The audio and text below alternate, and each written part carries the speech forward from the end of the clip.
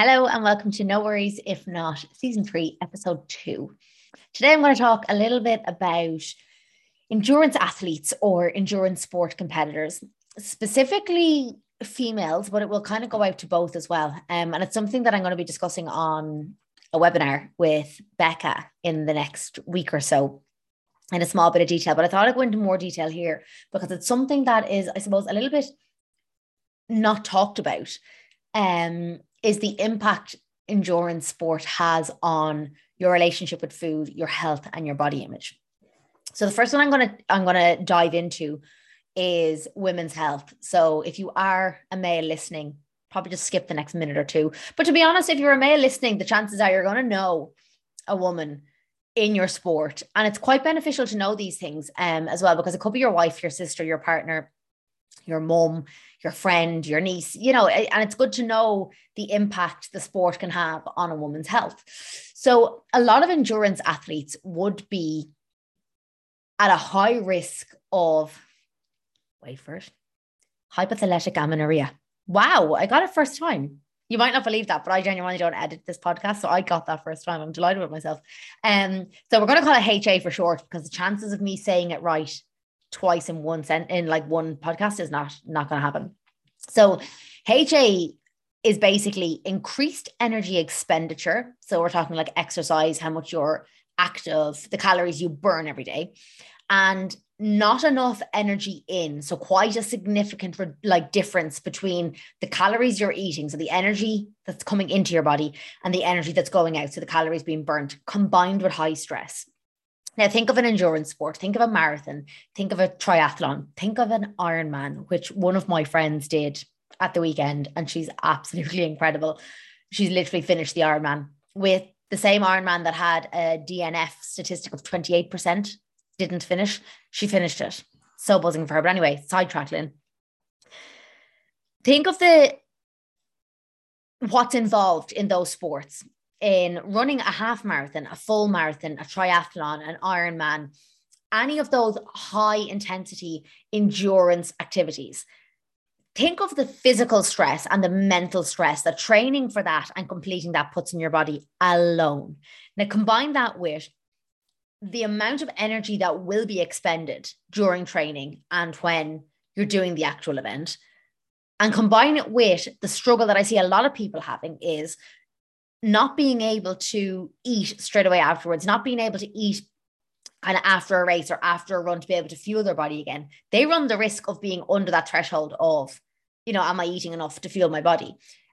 But it also doesn't just lead to you not being able to eat enough.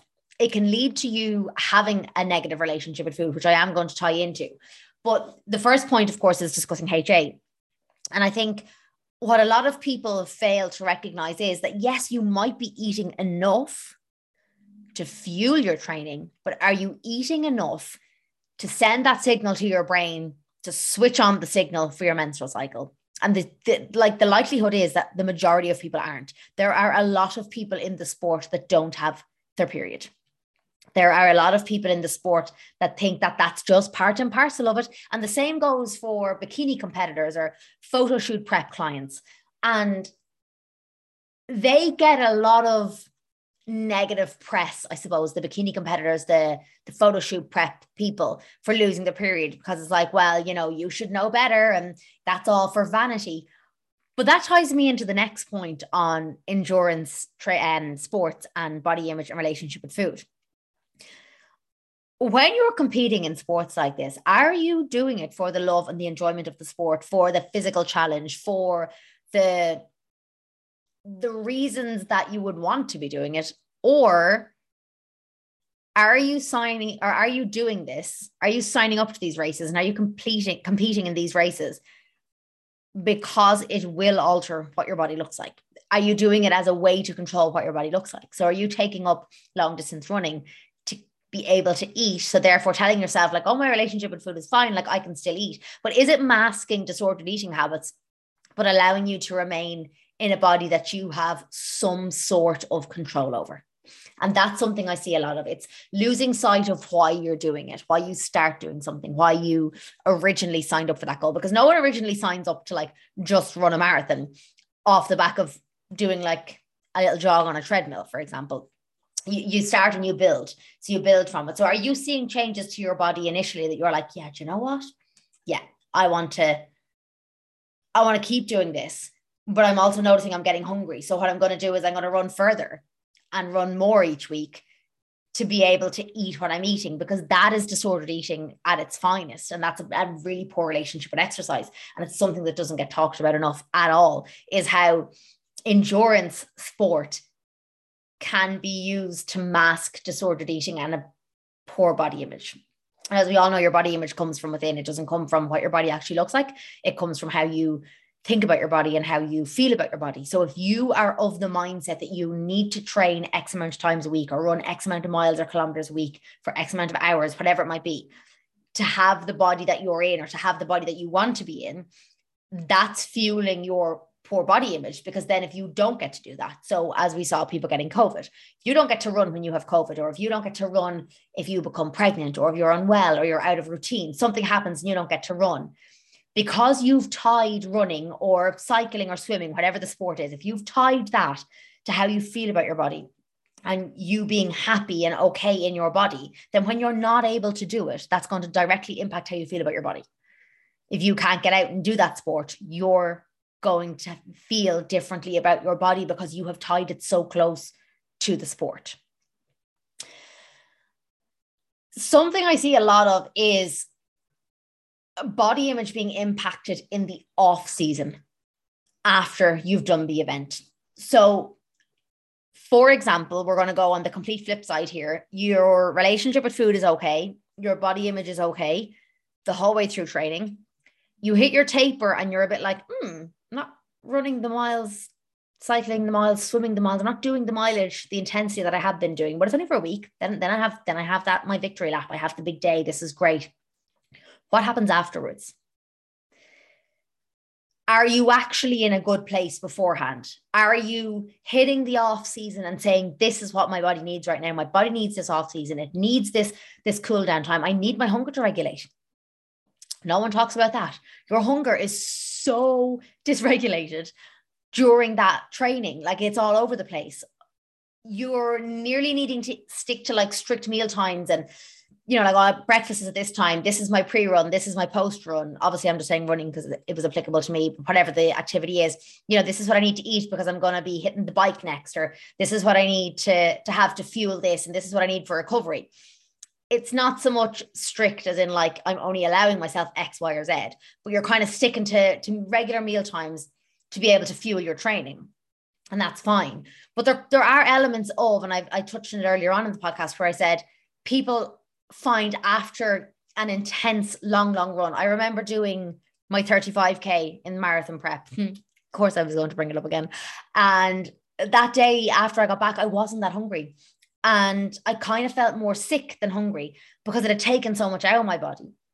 The couple of days afterwards, my hunger was sky high. But again, I was so used to eating certain eating habits and eating certain things at certain times to fuel training and whatnot that I didn't know, like, am I still that hungry? Will I eat a bit more? Will I not eat a bit more? Thankfully, at the time, I was very much of the mindset, like, honor the hunger you're feeling for this training. It's only going to make it better. Like, if you're not honoring it, you're more than likely going to show up to your next run completely depleted and not there at all for it.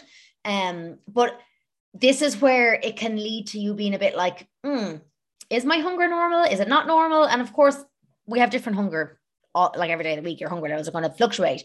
But when it comes to endurance training, your hunger will be dysregulated. Like, it will be a bit out. So when you hit off season, are you fully embracing that, arms wide open, being like, yes, this is exactly what I need? Or are you getting a week or two in and are you struggling? Are you struggling with the still high hunger and the very low activity levels because your body needs to recover? The time your body needs to recover is a lot longer than you think it is after you do an event like this. It is a long time. What I see so often is people going straight from an early spring event to a summer event, to an autumn event, to an early spring event again the following year, and not giving their body enough time to actually recover fully. It takes a long time to get there. use me as your prime example. I went straight from Belfast, ran a 10K at a fast pace than I probably should have. A week or two later, tried to keep running, ended up getting COVID, completely ruined myself. And I haven't been able to get back running consistently ever since, like, April. Was that April I stopped running? End of March, April. But I'm now giving my body that time it needed last October to recover. And now I'm getting to the point where I'm like, yeah, I'm finally feeling back to normal. Things are feeling back to where they were pre-marathon. That took a hell of a lot longer than it should have because I pushed through it. Looking at other people and the impacts it can have on their relationship with food, on their body image, and specifically on their health. If you're not being aware of these things, if you're not looking out for these things, and if you're not actively calling yourself out and saying, what I'm doing here right now isn't helping me. This is a mindset shift I need to make. This is a change I need to make. If you're not doing that, you run the risk of impacting your health, impacting your relationship with food, and having a really poor relationship with your sport and your exercise that you originally started because you found joy in it. You had enjoyment for it.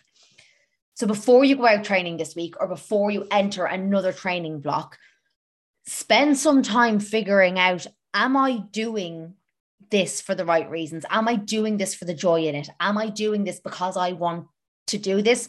Or am I doing this because it's masking my disordered eating habits? Am I doing this because it's helping me alter the way my body looks without me having to restrict my food intake? Something that's extremely common for people that have restricted for years, turning to an endurance type of event to be able to eat more than they would eat in a deficit to make progress or changes to their body and still have that smaller body. So think of someone previously dieting on, say, 1,500 calories.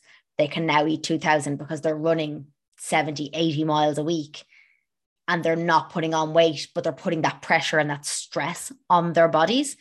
People like that, like, are you running for the right reasons now, or are you running for the not so right reasons? I'm not going to say the wrong reasons, but it kind of is the wrong reasons. And get back to why you started doing this. Ask yourself, if I didn't have my sport, would my relationship with food, would my body image, and would my health be okay? Or what would they look like if I didn't have that sport? And if they don't look like the most optimal for you, that's where you need to do some work on it. And thankfully, I am here to help should you need to do work on that, or should that be something you wanted to work on.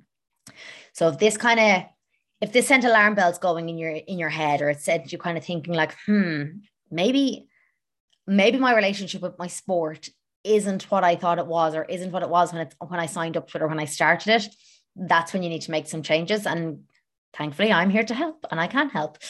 But even if it's not you, even if it's someone you know who does these sports and you feel like they're competing in their sport for the wrong reasons, send them the podcast.